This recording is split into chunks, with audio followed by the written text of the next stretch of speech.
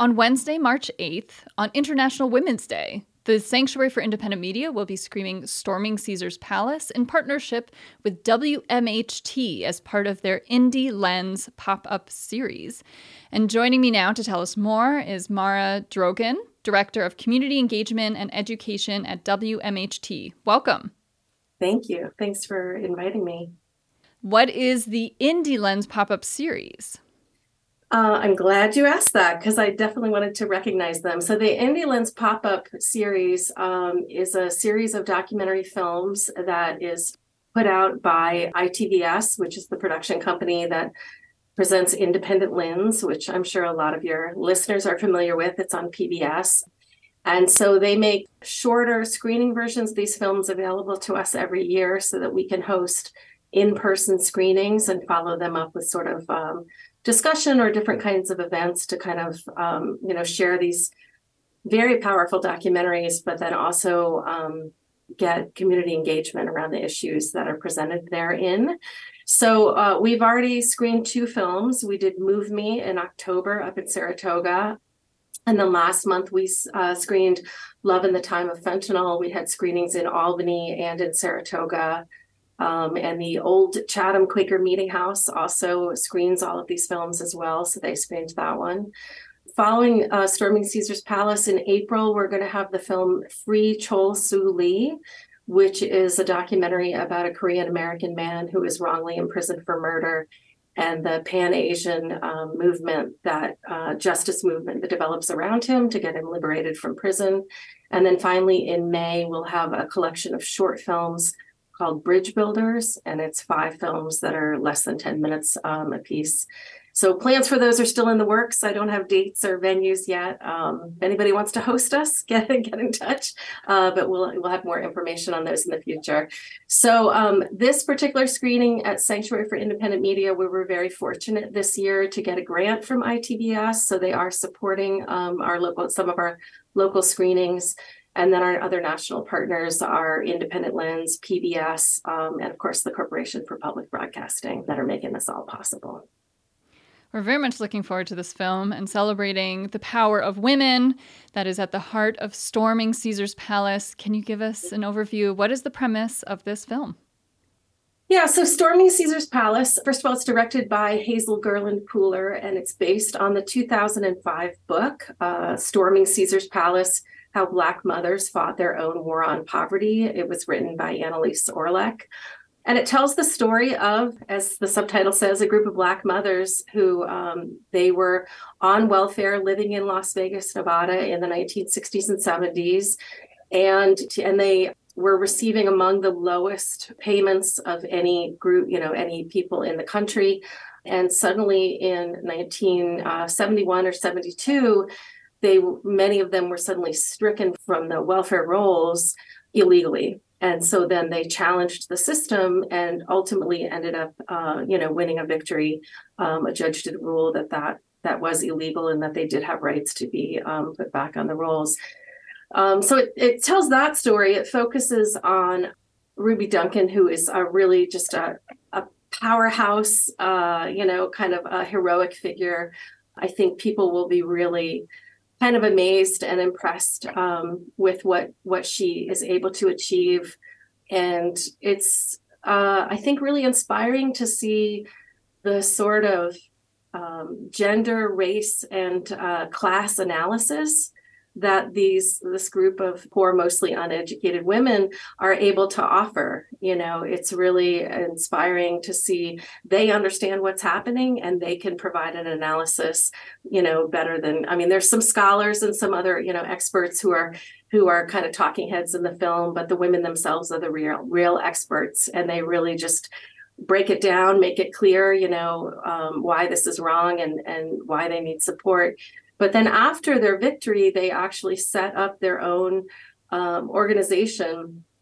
And by then it's Johnson's War on Poverty. And so they are getting some direct funding from the state. And it's really kind of a mutual aid society where you have women who either are on welfare or who have been on welfare in the past, working directly to provide services for others in their community. And I just think it's a really moving film. It's a really inspiring film, really shows you kind of what people can do when they work together, when they support each other, when they tell their stories and provide support.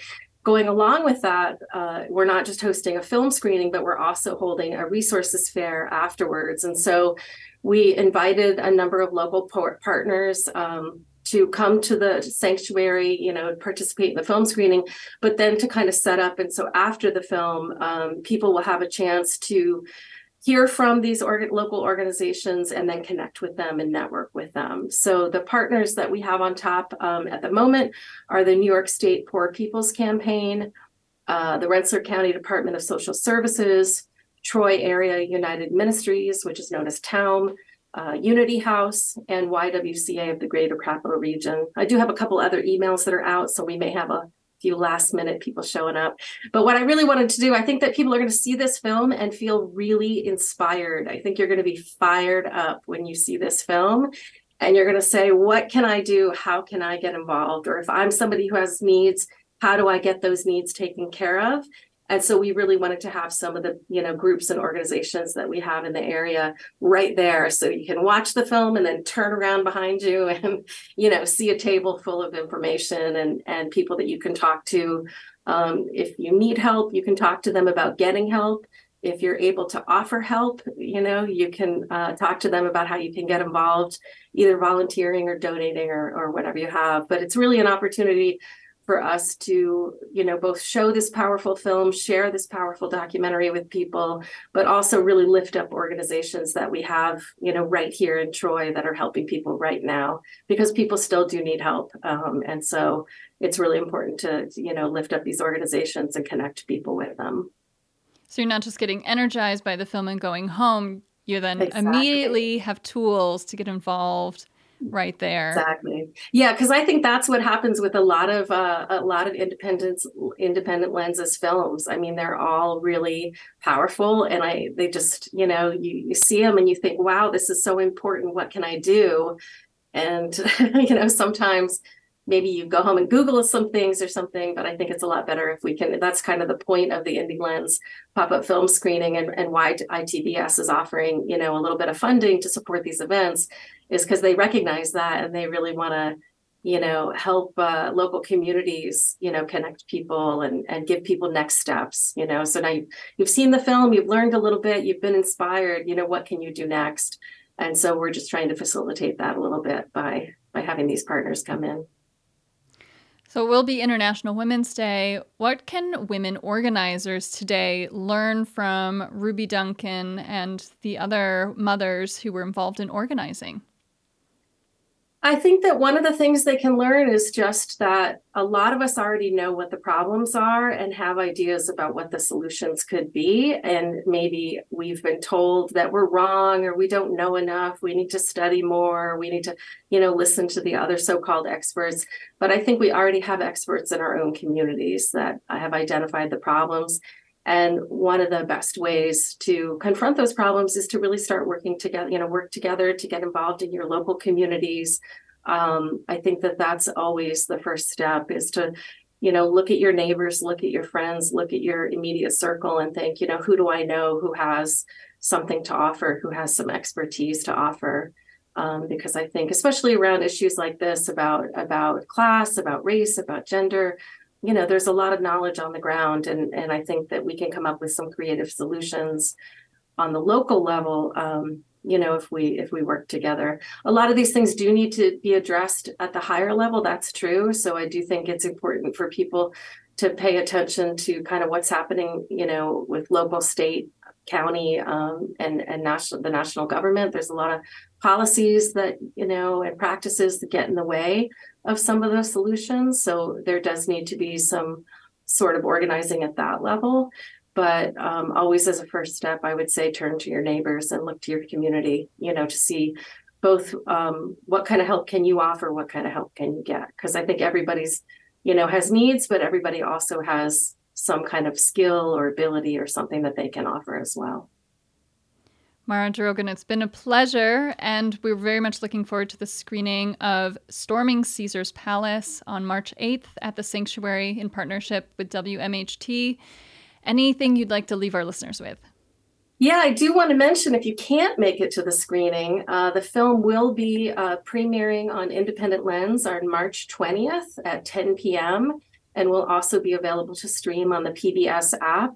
So people can go to WMHT.org to check their local listings, to get more information about the film. If they want, they can send an email to education@WMHT.org, and I can send them whatever information they want. But it is available. We recognize that not everybody can get out to the sanctuary on a Wednesday night, though I hope most people will try to make it.